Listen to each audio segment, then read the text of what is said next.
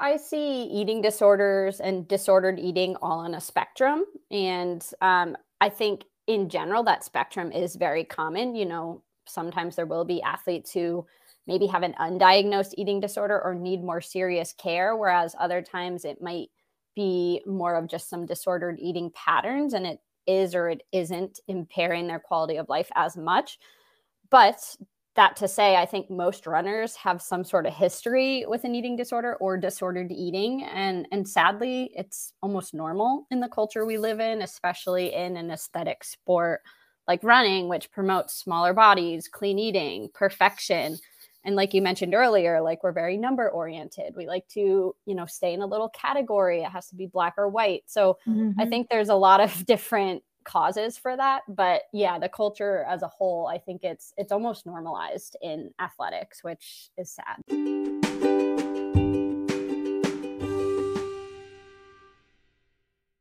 Welcome to Maybe Running Will Help, the podcast that reminds us that running is about more than just performance and PRs. I'm Nikki Tamburino, also known on Instagram as One Classy Mother Runner. I'm an RRCA certified running coach and personal development enthusiast who knows firsthand that running has the power to transform our minds and our lives one step at a time.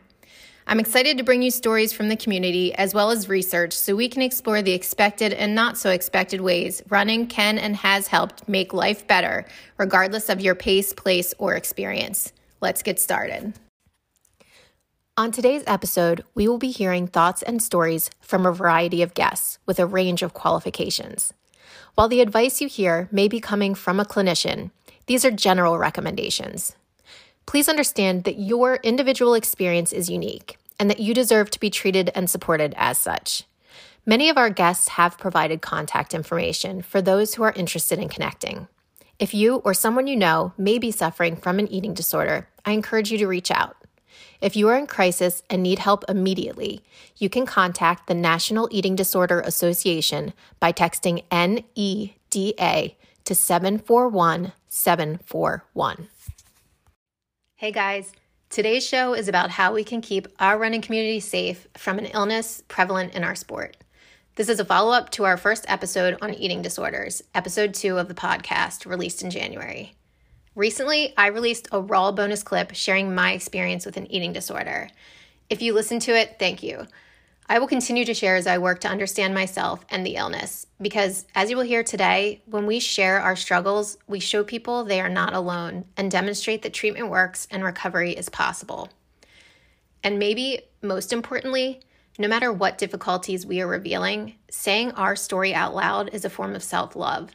It allows us to validate that our experiences are worth being heard, worth sharing, and we are worthy of being loved and cared for by others. Friends, please feel free to use this platform to express yourself and your experiences with our community. Providing you with a safe place to heal through our sport is one of the reasons I created this podcast. Find me on Instagram at One Classy Mother Runner or at Maybe Running Will Help if you have something to say. Do it for you and to give hope to others. You don't have to be healed to provide value. Wherever you are is worthy of expression. Now, we have a lot to cover today, so let's get to it.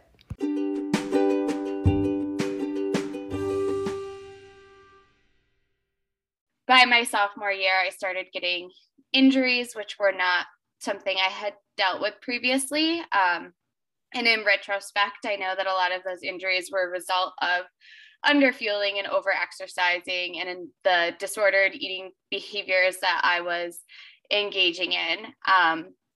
And so once I graduated college, I kind of had a pretty fraught relationship with running as well as with my body and with food, but didn't really analyze that relationship for a while and jumped right into running marathons, which I've now run I think 10 marathons.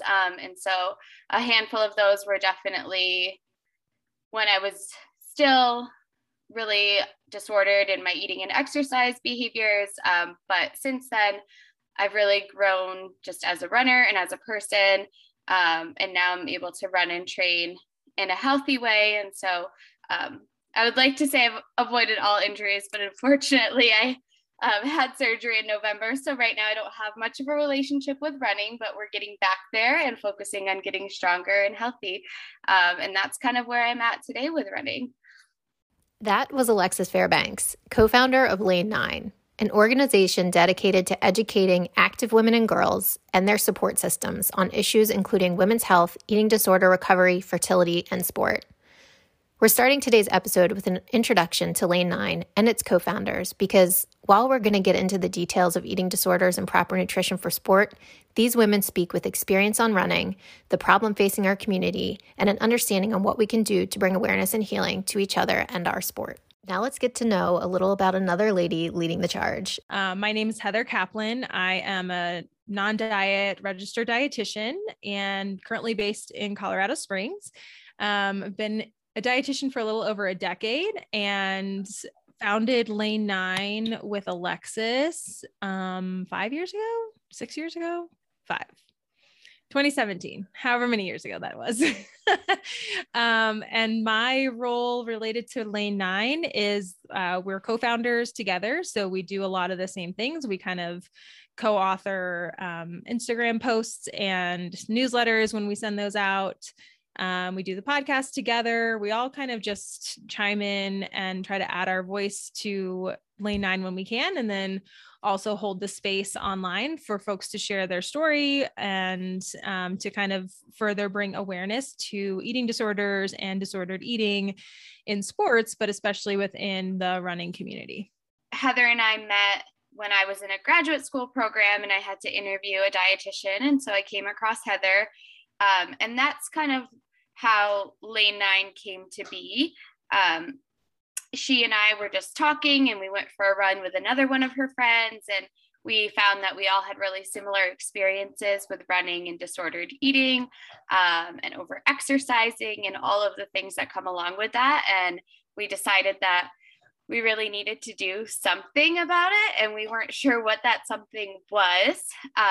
But after many conversations, Lane 9 was kind of born, just as Heather said, to lend our voice to this conversation in whatever way that we can. So over the years, that has looked a little bit different and a little bit more active at sometimes than others. But like Heather said, we've just tried to create a community where we can share our stories, others can share their stories, and we can bring awareness to the issue of eating disorders and disordered eating within the sport of running and women's sports more generally.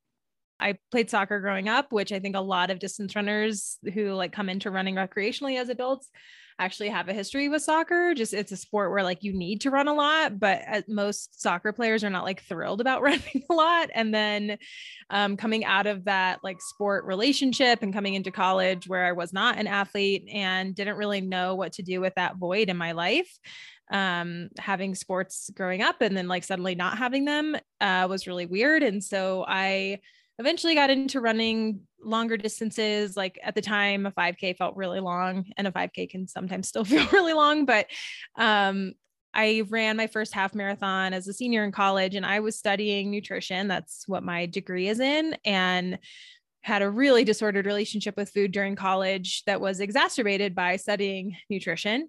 And when I started running, it totally flipped a switch in my head because I really wanted to be able to run. And I was really excited about having some goals that felt related to a sport, even though it was a new to me sport. And training for that half marathon made me think about food totally differently and helped me kind of try to have a different relationship with food. And at the time it was still slightly disordered. It was well, food is fuel for my marathon running or my half marathon running or whatever I was doing.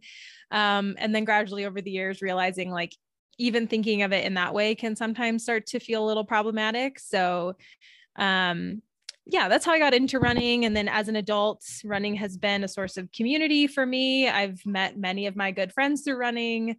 And I've kind of come in and out of the sport as I've had 3 kids over the past 5 years, which sounds pretty wild to say out loud.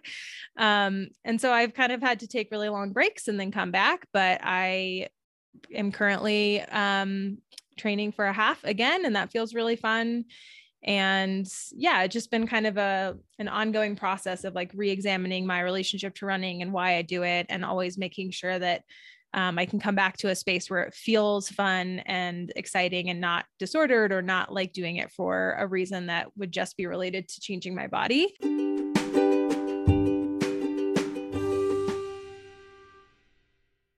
When we launched Lane 9, it felt like we wanted a space where we could kind of think through like, how do we want to provide education, or how do we want to reach the people who are coaching, mentoring, taking care of athletes, and help them better understand these issues? Because we all felt like in our experiences, no one really understood what we were going through, whether they chose not to understand that, or they really like didn't have the education to understand it. And that was frustrating for all of us. And then as we launched it and put it out to the world, it was right around National Eating Disorder Awareness Week, which is this week in 2022. So Eating Disorder Awareness Week was February 21st to the 27th this year. I'm a little late on my release, but to be fair, they did record this during that week.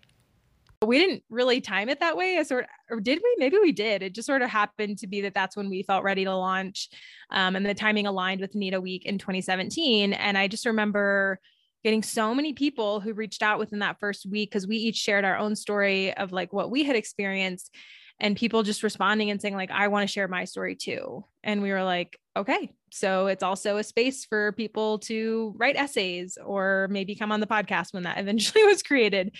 And yeah, I think we definitely want it to be a space for runners. That's the sport that all of us identify the most with, but we also recognize that running is certainly not the only sport that is impacted by diet culture norms and by aesthetic norms within a sport, or by eating disorders and disordered eating. So we welcome all, but we definitely, I think, relate most to the running community.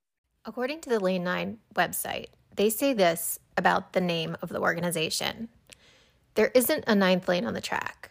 Lane 9 is a non-existent place, but has been the reality for many athletes. The ninth lane is a mentality, a thought process, a narrative, a certain way of running. It's thinking we have to control something, will our bodies to be different, or burn calories to earn food. It's wanting to be faster, leaner, and stronger, yet feels just like running around a track, going nowhere, but trying hard to get somewhere.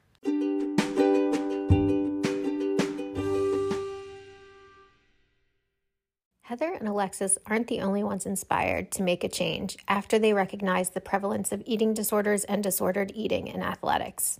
Let's hear from another professional in our community, my dietitian, Sarah Schlichter, starting with how she found her way into a profession aimed to help those who are impacted by improper fueling in sport. Hi, my name is Sarah Schlichter. I'm a registered dietitian with a master's in public health. I was a career changer. I was a college athlete. I was always very active, and I never thought about food growing up. I actually credit my parents a lot to me having a positive relationship with food.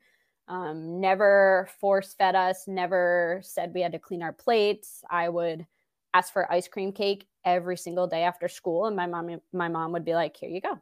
Here's your ice cream cake. And it wasn't a big deal. So I never really thought about food. I didn't know food was a career, but fast forward to being a college athlete, and I started to learn that it could impact performance. I mean, after our weight room sessions, our coach would be like, go get your smoothie, go get your protein workout now, your post-workout stuff now. You need to eat and refuel. I'm like, okay, what's the big deal?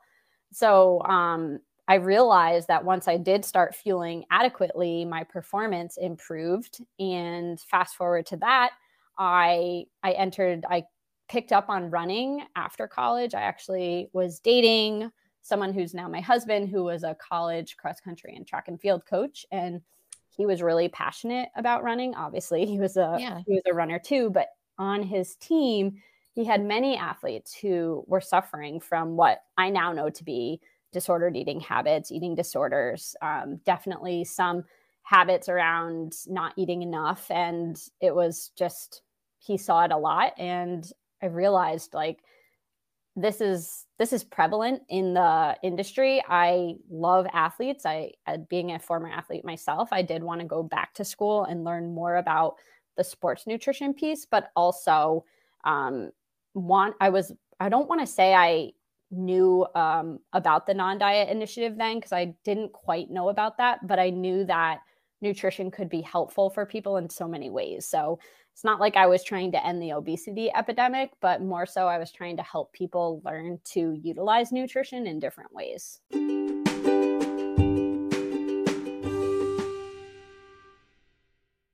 We haven't heard the last of Sarah or our guests from Lane 9, but I want to introduce you to a few more clinicians who want to help us understand the intersection of movement and nutrition and how and when it becomes problematic. Hi, my name's Adi Levenstein. I'm a certified eating disorder specialist supervisor and also a certified specialist in sports dietetics.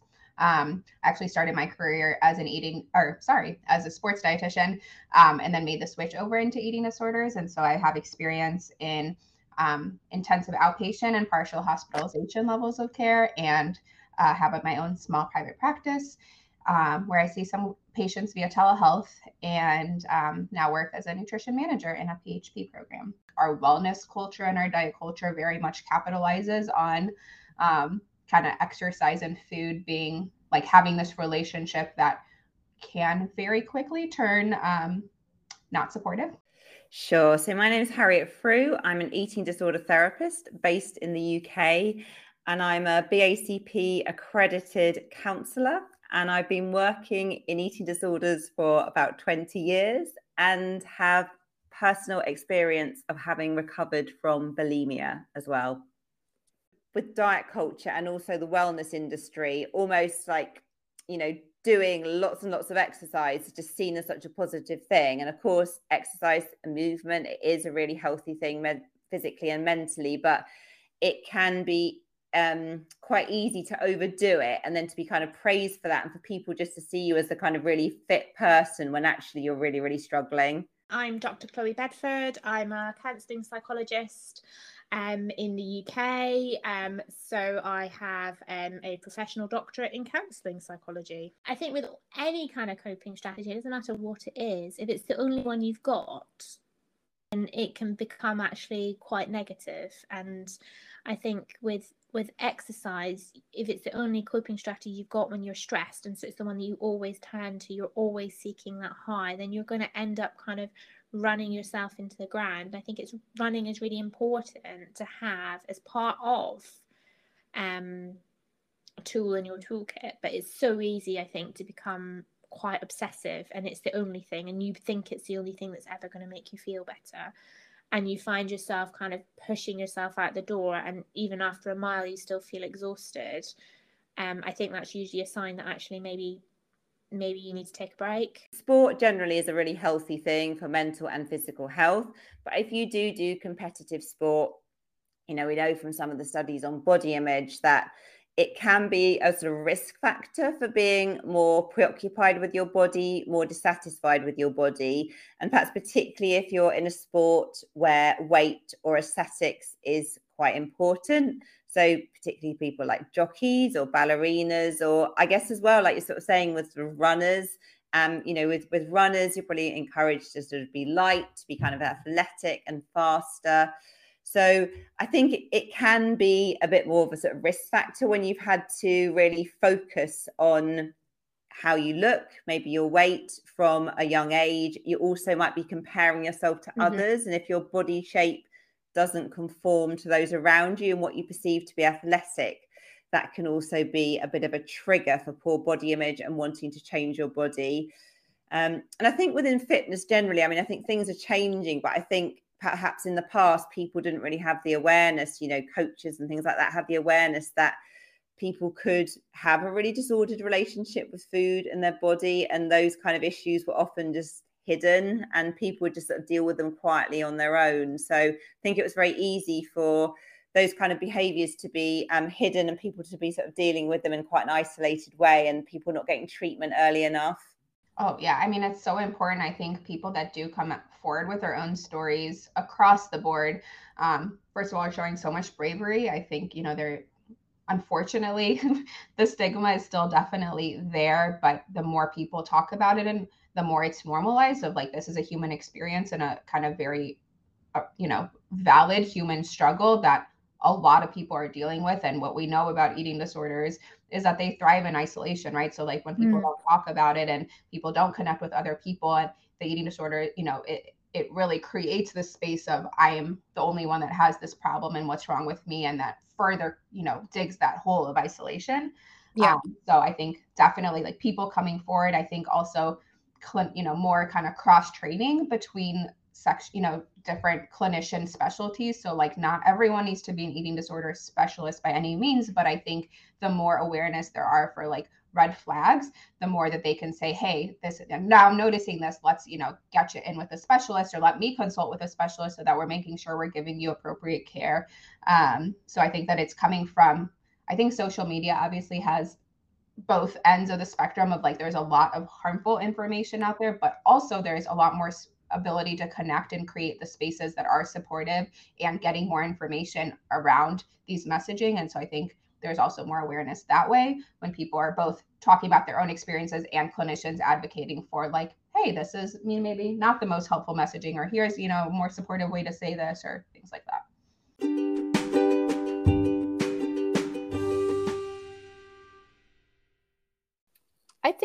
I think what's timely right now, and I won't say it's new, but I'll say it's having a moment and getting more awareness, is just relative energy deficiency in sport. So we kind of shorten it as RED-S. So you may have heard of RED-S or REDS. And essentially we used to think of this syndrome of side effects as the female athlete triad, not eating enough, not having a period, and poor bone health. But now we're realizing that it's actually so much more, and being in an energy deficient state. So in other words, just underfueling, not only for activity, but for your life and your daily function of your organs, can have consequences on mental health too. Yeah. There's a lot of, it reaches out into psychology, depression, anxiety, gut health, obviously bone health, immunity. So I think we're realizing that it has so many different touch points. And even if, right away, you might not realize any side effects, it does catch up with you. So I think more people are talking about this, and more physicians are becoming aware of it, some sports physicians, which is great. So I just hope that it continues to be a topic of awareness, because there's screening tools for this. And if we can use them, we're more likely to be able to catch more people who may have flown under the radar or need help.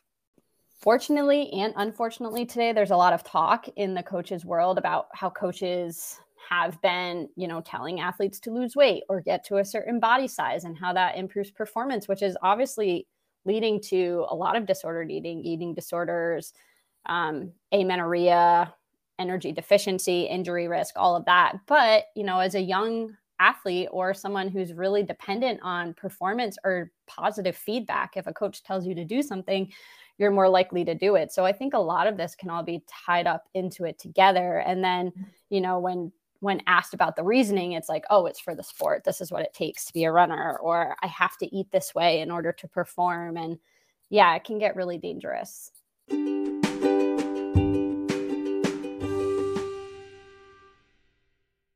Wow. We have covered a lot since I checked in. Our experts talked about the importance of awareness and how eating disorders thrive in isolation, and why it's so important to educate our support systems, including doctors, coaches, and our peers. Let's keep going with Sarah and nutrition for athletes. Before we get to more general information about eating disorders, who else is at risk and getting help? I often tell people, the clients I'm working with, or when I'm giving talks, to your point, nutrition is often like the secret weapon. It's underrated. We have no trouble spending tons of money on new shoes and training plans or coaches and doing what we're supposed to do for that piece of it. But when it comes to nutrition, there's hesitancy, or maybe just a lot of misinformation about understanding how it really does contribute to performance. We have several studies on athletes telling us that carbs are going to fuel PRs. Low fat running or low carb running is not going to help intensity, because we need carbs for those high intensity forms of activity.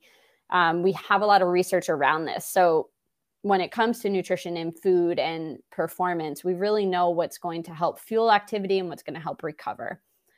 However, I do want to put this out there that oftentimes, again, when we see things as black and white, like I have to be perfect with nutrition or I failed, that's where it can get a little bit dangerous. And yes, nutrition is, of course, of utmost importance, but it's not everything when we come to performance. So I actually have this visual that I use with clients, and there's so much other things that we often tend to forget, like sleep or getting along with teammates and dynamics, coachability, your genetics, reaction time, balance, muscle and body composition, endurance, concentration.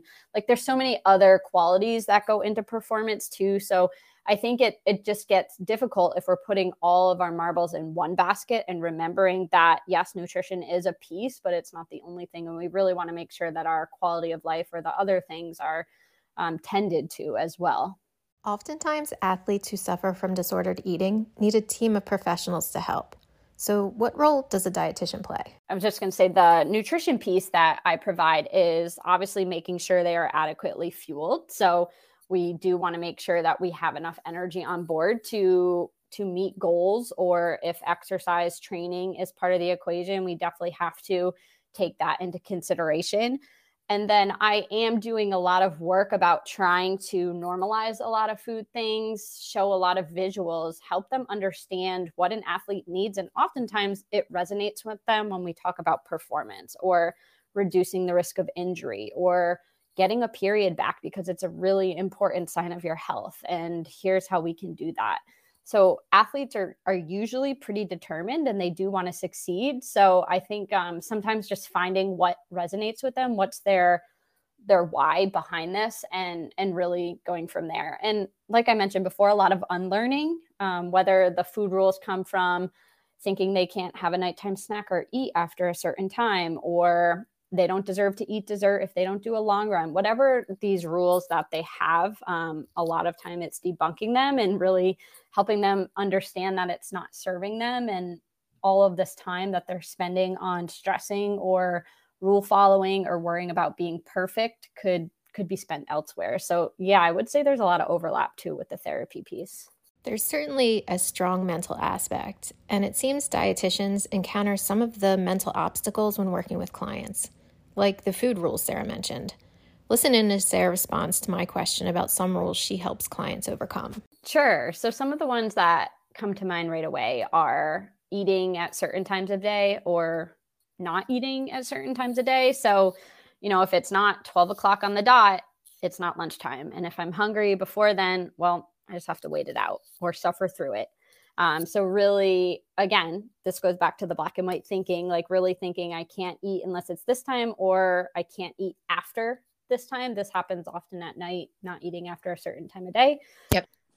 Eating below a certain calorie level, people might not see that as a food rule. Again, that might feel quote unquote normal, but you're not a robot. You don't need to fit in a box. Your body's going to need a different amount of calories, energy, micronutrients every single day.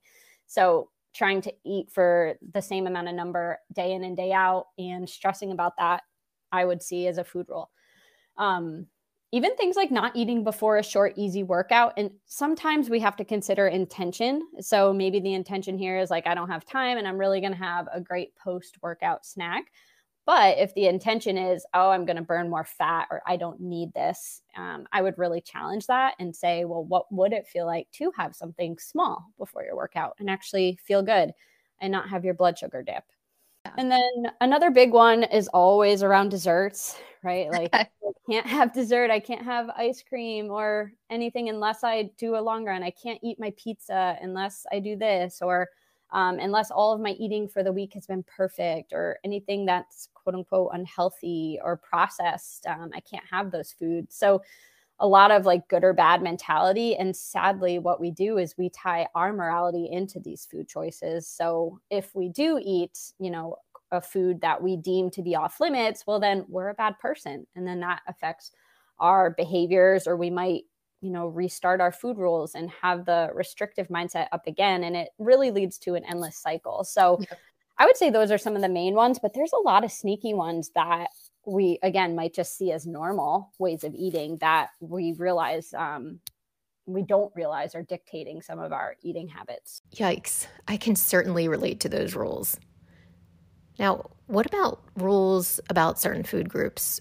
I mean, most runners know the importance of carbs, but they seem to get a bad rap in the mainstream. Just in case you ever find yourself questioning your pre-race pasta, let's see what Sarah has to say about this source of fuel.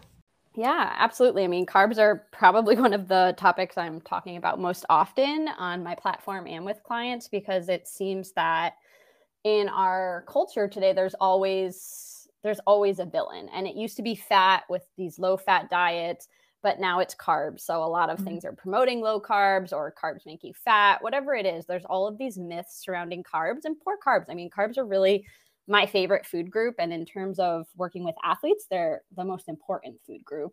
Yeah. That's because they break down into glucose, sugar, which literally fuels our muscles. I mean, we need glucose to contract, to maintain blood sugar, to support our brain when we're doing any sort of exercise. And if we don't have glucose, that blood glucose can dip. We can have cognitive functioning. We can have messed up electrolytes, and obviously cramping, hitting the wall, things like that. So carbs are really an intricate part of an athlete's meal plan before exercise, during longer exercises, and then after exercise for recovery. Okay, so I get the carbs. How about processed food? That's one that I sometimes struggle with.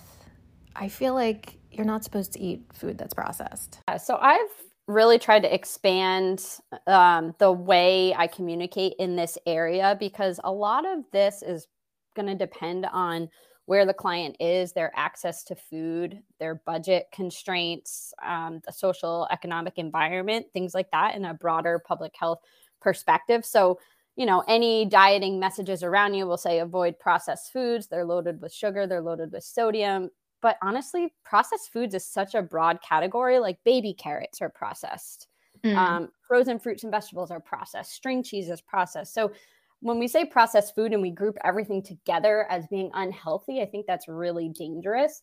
Of course, we don't want to eat all packaged foods, but I think if some clients are maybe getting vegetables from cans, or they don't have access to fresh fruits and vegetables, or they don't have anywhere to store them, or their WIC benefits have run out, we really have to take that into consideration, because overall, we want to make sure that people are eating adequately. And if they only have access or the ability to get one type of food, we don't want to villainize that, because I think that perpetuates diet culture. Yeah. But I think in general, many dietitians can agree, like, yes, we want to eat whole fruits and vegetables, whole foods when possible, maybe minimize high sodium foods if we have perhaps a higher history of heart disease or hypertension or things like that. And we don't want to eat too many added sugars in terms of like everything we're eating. But I think when we hyper focus on that, we really lose our sense of what our body truly wants. If we're only focused on nutrition and numbers, it really takes away the enjoyment from eating too. Yeah. So it is, a delicate road that we're really trying to work on both. Like, yes, nutrition is important for health. I would never deny that, but it's not the only thing. And there's a lot to be said about enjoying food and not stressing about eating, quote unquote, the perfect meal or snack. So overall, in terms of processed foods, like I try to just normalize them. Like cereal or frozen waffle before a run is great, and if you like that and that works for you, you shouldn't have any guilt when you're making those choices. I've got one more specific and important question. This is one thing I've heard mixed reviews about, but I'd have a hard time giving it up. So I personally, I have coffee before running. I really enjoy it. So coffee can be beneficial. I mean, it's not food and it's not carbs, so we're not substituting it for food. But in terms of caffeine, specifically before a run, there's a lot of research showing it can be ergogenic. It can prolong fatigue. It can make your pace feel easier. And to do that, we have a certain range. It's 3 to 6 milligrams per kilogram of body weight, 1 to 2 hours before running. So coffee can be helpful. Yay! For some people, it helps you stay regular, go to the bathroom before a run, but you don't just want to have coffee and no fuel.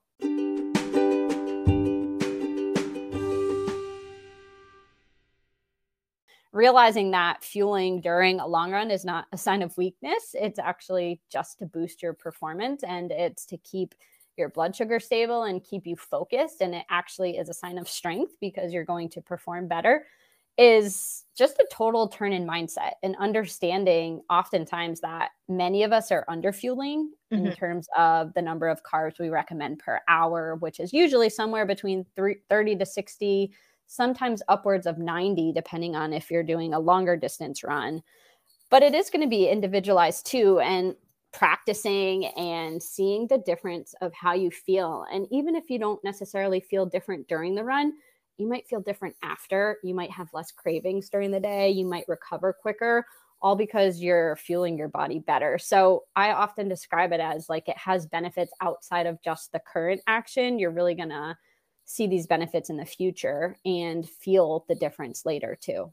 Okay, cool. So now that we've discussed some of the common food myths, let's talk about proper fueling, starting with what underfueling looks like. Generally, I mean, we typically think of hitting the wall. So things like that, I mean, having the cramping or just not being able to go further or not being able to hit the paces that you've hit in practice or what you should be able to do on paper, not recovering as quickly, having fogginess, fatigue, low blood sugar, headaches. All of those are symptoms of underfueling or low blood sugar, the brain not getting enough glucose, all of that.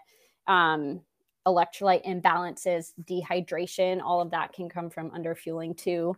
And then outside of running, this is where it gets really interesting. Underfueling can look different for everyone. And this is where, looking at the whole picture, not just the physical aspects of someone, is important. So if you haven't had a period in months, or you've had a lot of stress fractures over the last year, or you're constantly getting sick, these are things that may lead me to believe that you're underfueling and you're not getting enough energy on board for your body to carry out what I would see as normal operations for a well-fueled person to carry out.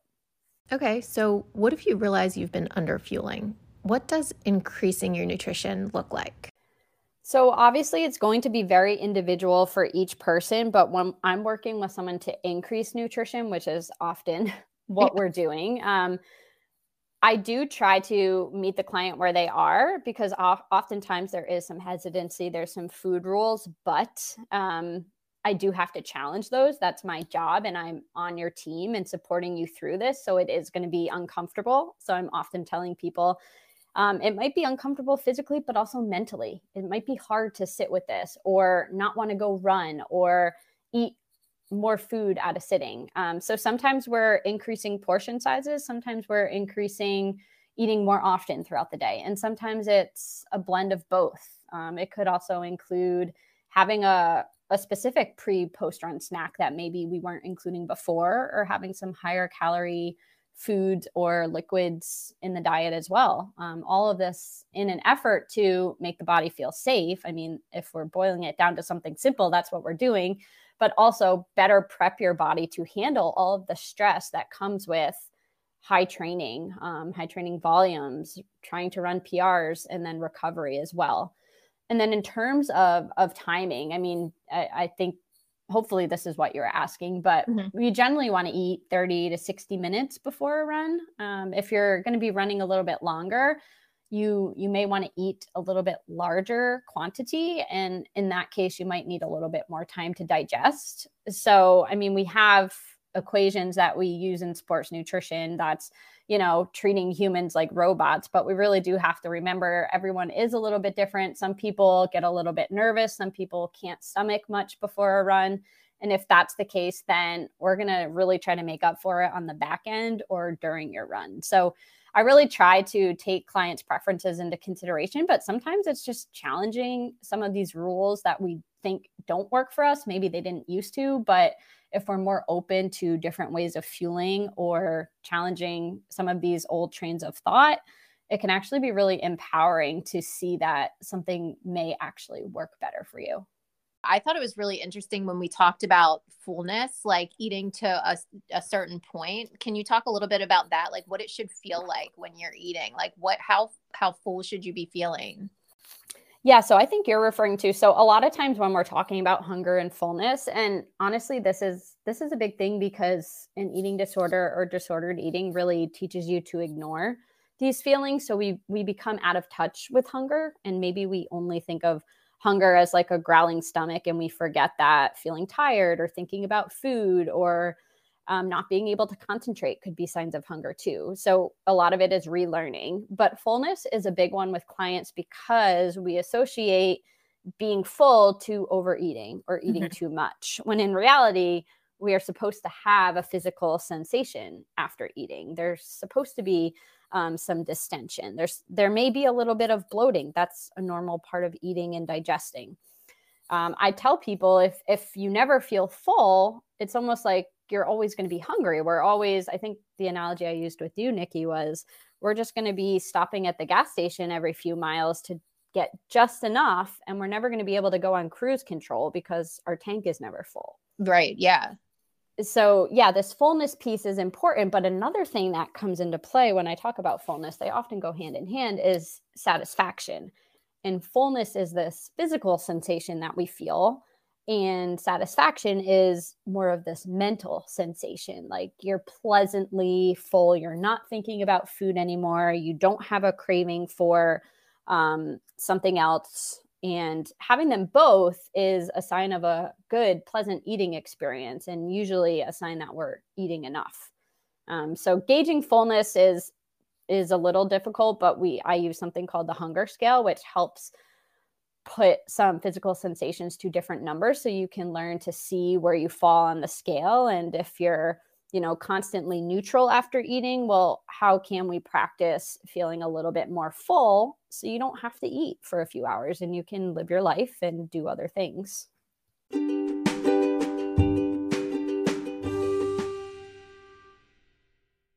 Sleep. I always forget about sleep. You're not the only one. I mean, I oftentimes when I am talking with clients, we're spending sessions talking about things other than food, and they're like, "What? I thought we were talking about nutrition." I'm like, "No, these are all important too, I promise."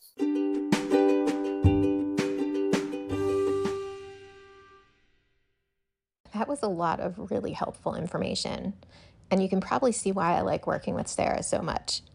Now let's talk about eating disorders in general.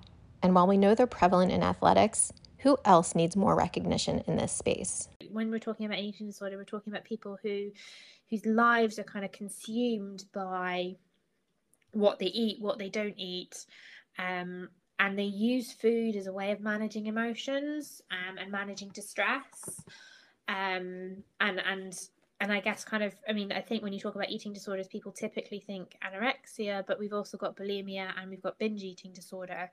And they're very much ways of kind of managing difficult emotions by kind of,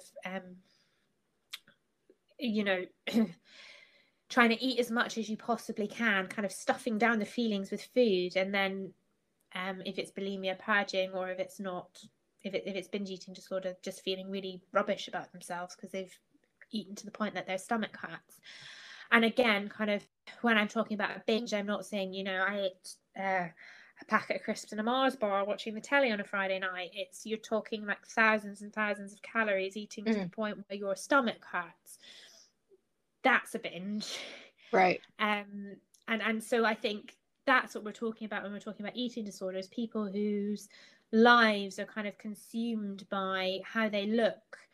So you might not necessarily be underweight. In fact, I think a large proportion of people with an eating disorder are not underweight. But your day-to-day kind of life, your ability to kind of go out and socialize with friends, all of that is your ability to kind of focus at work, all of that is kind of impacted by your eating. I guess everybody in the whole population is on the spectrum somewhere between, at one end, a really healthy relationship with food, and at the other end, a full-blown eating disorder. So I guess someone with disordered eating usually sort of falls somewhere in between. So if you have disordered eating, you don't necessarily meet a clinical diagnosis, for criteria for an eating disorder. but you may still be displaying disordered eating symptoms. So say, for example, you might still be binge eating occasionally, you might still be restricting your eating, you might be purging occasionally, you might be over exercising, but maybe you're not doing it as frequently as would warrant a full-blown diagnosis. But I guess what's really important to say is that disordered eating isn't healthy, and it would be really wise to seek help if you notice that you're somewhere in that middle spectrum.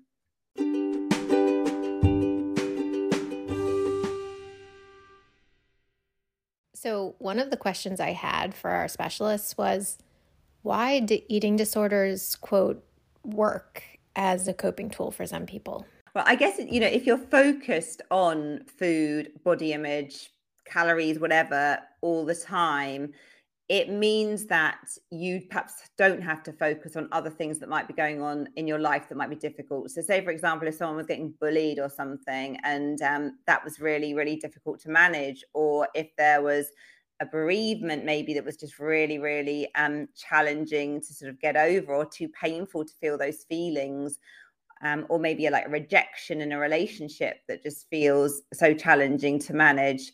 So I guess, there's usually often, like, if you go beneath the food and the body image and symptoms and you start to explore the feelings that are underneath, there will usually be some kind of upset, some kind of distress, maybe some kind of trauma that has happened.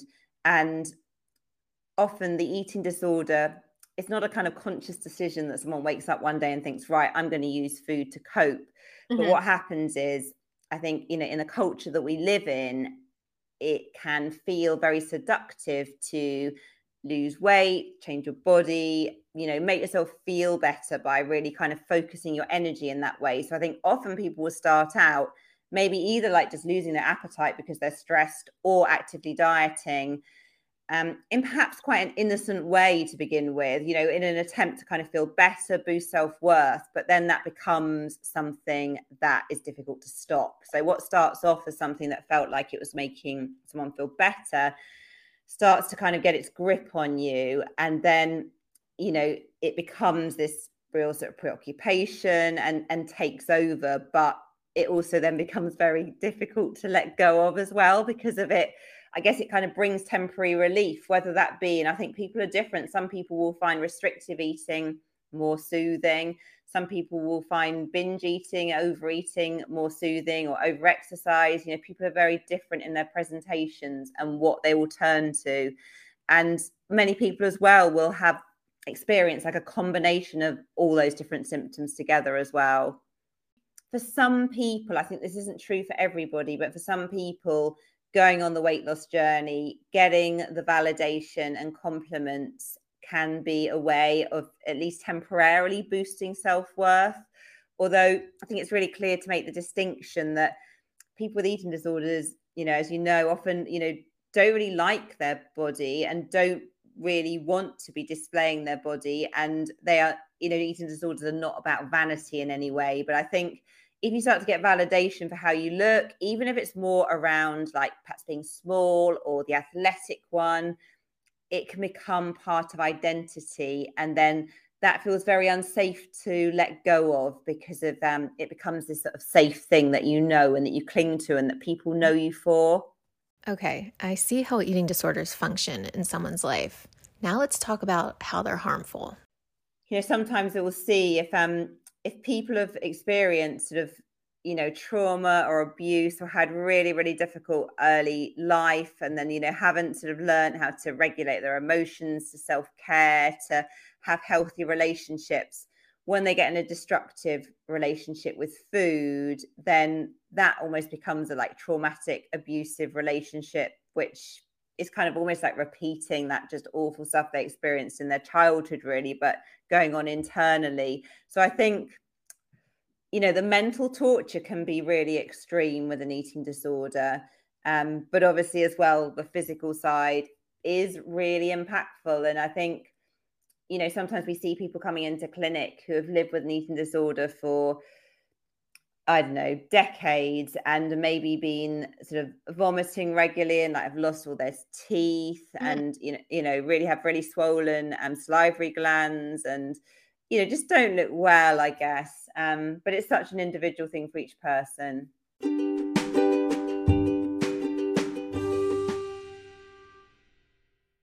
We know that eating disorders is getting more attention when it comes to athletics from our earlier conversations. But who are we missing? Who still needs more awareness in this space? Oh, so many people. Yeah. I think you're right in terms of men. I also think different racial backgrounds as well, because people think that, an eating disorder is a skinny white girl with anorexia in her kind of late teens and early 20s. And actually, an eating disorder can be seen kind of right across all races, all genders, all ages. And I think that image needs to be kind of shown to people. You don't have to be 18 and white in order to have an eating disorder. Many people with eating disorders are sort of normal weight or overweight, and the view that someone has to be emaciated is outdated. And obviously that's not to take away from the fact that obviously there are still a percentage of people that are underweight and are experiencing anorexia nervosa, and it's very serious, and that is a really extremely valid eating disorder. But I think what's just really helpful is we are appreciating the diversity of eating disorders now.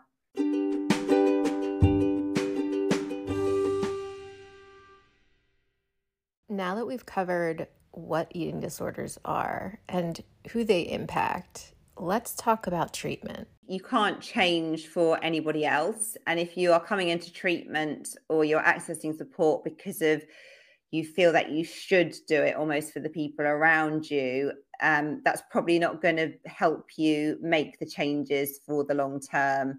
So I think, yes, so it has to come, the change has to come from you.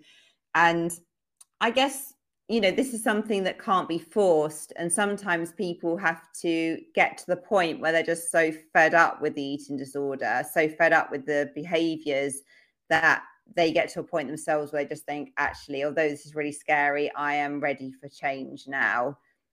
So yeah, it's really important. I think if we, if anyone's listening who's a carer or family member, supporting someone with an eating disorder, if you put pressure on that person to change, actually it's probably not going to help, and that it could drive them to be more secretive or to sort of please you and say that they're ready for changing when they're not. And I think it's so important that people have to get to that point themselves. As human beings, if we have a loved one struggling, it can often make us feel like anxious, annoyed, frustrated.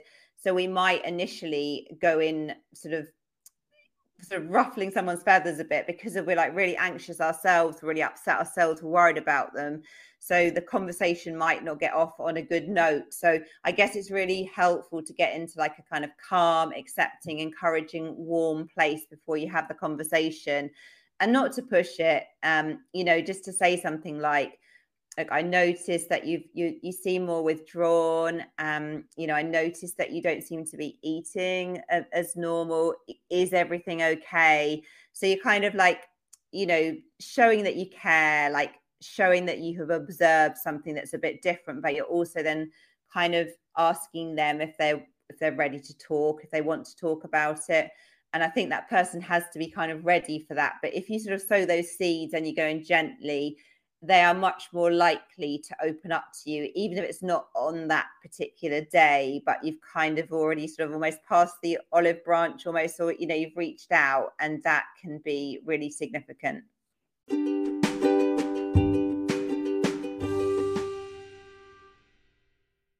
Part of the trickiness of the eating disorder is that, yes, it might say when I reach X amount of weight or this or that or whatever, the eating disorder can create all of these narratives, but that it's never actually going to stick to it, right? Once that quote unquote goal is achieved, then there will just be a new goal. So it's never going to be good enough or sick enough or whatever. And this is all in air quotes. I know we're being recorded, so you can't see me, but like all in air quotes, you know, the things that the narrative the eating disorder tells, that is part of the piece that makes it so tricky and so harmful, is that it continues to kind of like, you know, move the mark of what would be considered bad enough. And so that's where I'm always so clear and so passionate about the piece that, like, if this is causing you any distress, it is worth getting help. It is worth addressing. It is worth changing, because there is so much amazing life to live out there that is not kind of overcome or overshadowed by these obsessive thoughts. The physical aspects, just looking at someone physically, rarely tells us the whole story. Like I said, I mean, they could look completely, quote unquote, nourished and normal. But if we don't know what's going on mentally, or they're struggling, or you're spending hours of your day feeling bad about eating food or worrying about what to eat, and it's impeding the quality of your life, I mean, your systems are being affected. Labs may catch up, but initially they may not show abnormal levels. So, you know, even just looking at someone's lab work and saying, oh, you're good, without digging deeper to ask more questions about, how is your view on food? How stressed are you? What foods are you eating? What foods are you avoiding? If we're not asking questions like that, then I think that's a big reason a lot of these are going undiagnosed. And sadly, a lot of doctors just aren't well versed in this area. Mm-hmm. If you go to a doctor and say, I haven't had my period in 6 months, they'll say, oh, you're active, you're a runner. That's why, that's normal. And it's not. It's the furthest thing from normal, but this culture has come to normalize all that. And sadly, unless they're trained, there are some doctors who are trained in eating disorders and dealing with these clinical patients. But if they're not, they just don't have the tools to really dig deeper. And hopefully this is where there's a big bridge, but hopefully we can bridge this gap and start referring out to dietitians and or therapists in these situations when we see warning signs. I mean, there's questionnaires that people can fill out that give us at least some information and a head start on what behaviors could be considered abnormal or hyper-focused. The clinicians in this field are so passionate about what we do and about helping people get to a space of peace with food, body, exercise. Even if you don't have an eating disorder, but seeking out an eating disorder informed therapist, an eating disorder informed dietitian will give that space, right? A supportive space that then also has that language that will be supportive of a positive relationship with food, one that isn't, you know, very diet focused, number focused, all of those things that can be pretty triggering, even for someone without an eating disorder. You know, there's still a lot of people that have just perhaps lived with maybe not a full-blown eating disorder, but they, you know, they're experiencing disordered eating behaviors, and they may even be like kind of binging or purging or restricting, you know, a few times a month, enough to be like sort of detrimental to their health, but they've lived with it for so long that they don't really realize that they have a problem. People don't often seek help early enough. And I think historically as well, and to the present day, there are not enough services, and there's not enough eating disorder therapists to be able to provide support. So I think sometimes people have tried to seek help and then, you know, face a closed door. So I've kind of given up and tried to kind of manage on their own. I know certainly with my own experience, I tried to seek help probably about 3 years into having the illness. And back then there was very, very little support available. So I kind of muddled through really and kind of recovered on my own, but then I kind of had some therapy afterwards, which was really helpful in the whole healing process. But yeah, I guess eating disorders do tend to be sort of longer in duration rather than shorter. I guess, again, it's really an individual thing. We know that if you can intervene and get treatment in the first 3 years of having an eating disorder, you're much more likely to make a full recovery. If you get help, you know, again, I think as well, if you're like an adolescent, your brain is much more malleable. If you get that help early on, again, you are probably more likely to be able to get a full recovery. But after someone's had an eating disorder for more than 3 years, the brain does start to change a bit, and it's, you know, just that restriction kind of makes thinking much more rigid. Change becomes more difficult. But having said all of that, I've worked with people that have had eating disorders for over a decade and have made a full recovery. So I guess it's such an individual thing, isn't it? And I think the important message is that recovery is possible and to be hopeful. And I just think as well, I'm running a bulimia group at the moment, and we've got quite a few people there in their 50s and early 60s that have never sought help, and they're making some really great progress, and that, you know, the help just wasn't available for them when they were younger. So it's never too late.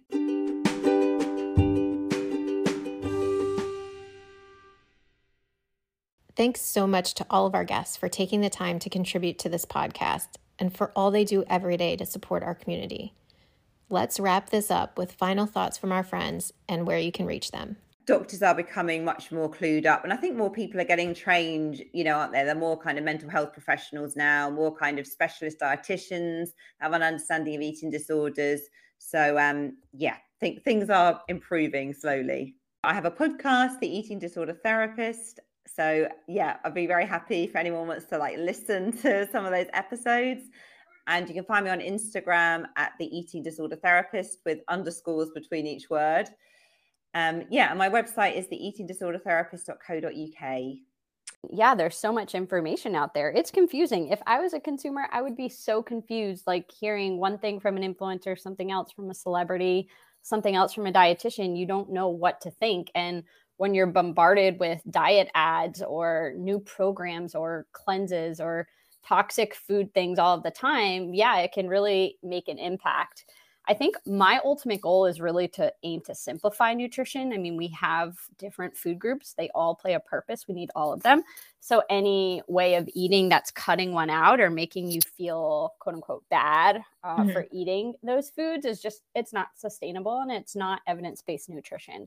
So yes, I'm on Instagram. That's probably my most active platform outside of my blog. So it's just bucketlisttummy_RD there.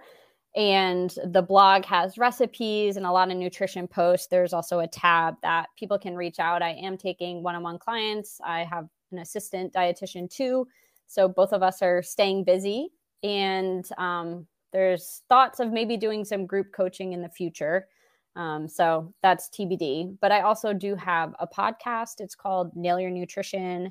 And we talk a lot about adequate fueling and sports nutrition topics there. What would your life look like if you didn't have to worry about food, if you didn't worry about what you look like, if you didn't have that kind of constant obsessive thinking? Actually, what would your life look like? What would you be doing that you can't do at the moment? You can find me over on Instagram. I'm the running psychologist. And my website is www.marathonpsychology.com, which is a bit more kind of sensible and grown up than my Instagram. I want to help people make food joyful and make food a positive part of their life, and that, you know, that healing piece of their relationship with food. Community is so important. And so even though your clinicians aren't your community, but any type of connection that you can have with other humans that feel supportive, right? That makes all the difference. As runners, we know how important community is. Thanks to Dee. You can find her at nutritional_sense on Instagram.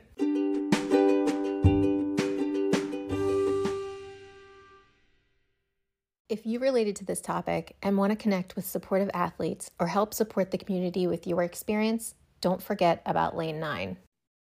Yeah, so if you'd like to learn more about our community and engage with us and be a part of the Lane 9 community, you can find us a few different places. You can find us on Instagram and Twitter at Lane 9 Project. You can also find us on our website at lane9project.org. And then our podcast, which unfortunately, a bunch of our episodes got deleted, but our newer episodes are up there. So you can just search the Lane 9 Project podcast. Right now it's just on Apple Podcasts, but we're working on getting it back up in other places as well. Yeah, so definitely connect with us. Send us an email. We'll try to get back to you soon-ish. But we're on all the places. Yeah, Facebook, Instagram, our website. And we'd love to meet you and connect with you and maybe share your story if you are looking to do that. Yeah, awesome. Thanks. All right. Thanks, Nikki.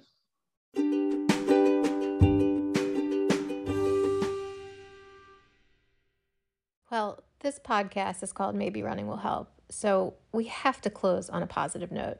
Here's a clip from Chloe on the benefits of running for our mental health. Oh, there's so many. I mean, I think, exercise in itself is really good for your mental health because it releases endorphins and it kind of gives you that high, and it can really kind of lift your mood when you're feeling really down. And we know that just that in itself is really positive. I think the thing with running is often we do it outside. And so that can be really great in terms of getting natural light and absorbing natural light, which in turn can help with sleep. Getting outside as much as possible in natural light can help with the kind of melatonin production and helping your body know when it's nighttime and daytime, and that helps with sleep. It can be really positive in terms of thinking about if you've got a training plan that you're sticking to sort of train for a race or something. That can give you a routine in your week, which when you're struggling with your mental health, you can lose completely, and you sort of and so having that routine is really important. And alongside that, kind of seeing your progress get better as you move through that training plan, as you hit certain sessions, it can give you a sense of achievement, which again is really positive and really important for your mental health. So yeah, I mean, there's kind of, I could talk for hours about how it can be really positive for your mental health.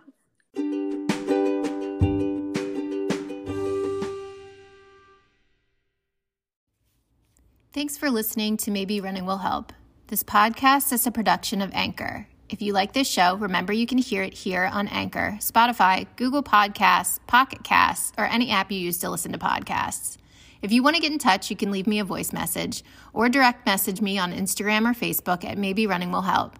If you have a story you are willing to share with the community, please reach out. Keep running, keep inspiring, and keep sharing how Maybe Running will help. Have a great run, everybody. P.S. guys, don't forget you can support the show by purchasing a Maybe Running Will Help t-shirt. Find the link on our Instagram account or under the podcast tab at nikkitamburino.com. P.P.S. Don't be shy, guys. Please reach out to me so I can share your story. We all have a story. Help promote the sport and expand our community to those who need it. Together, we are stronger. Okay, I think that's it. I hope to hear from you guys soon. Until then, have a great run.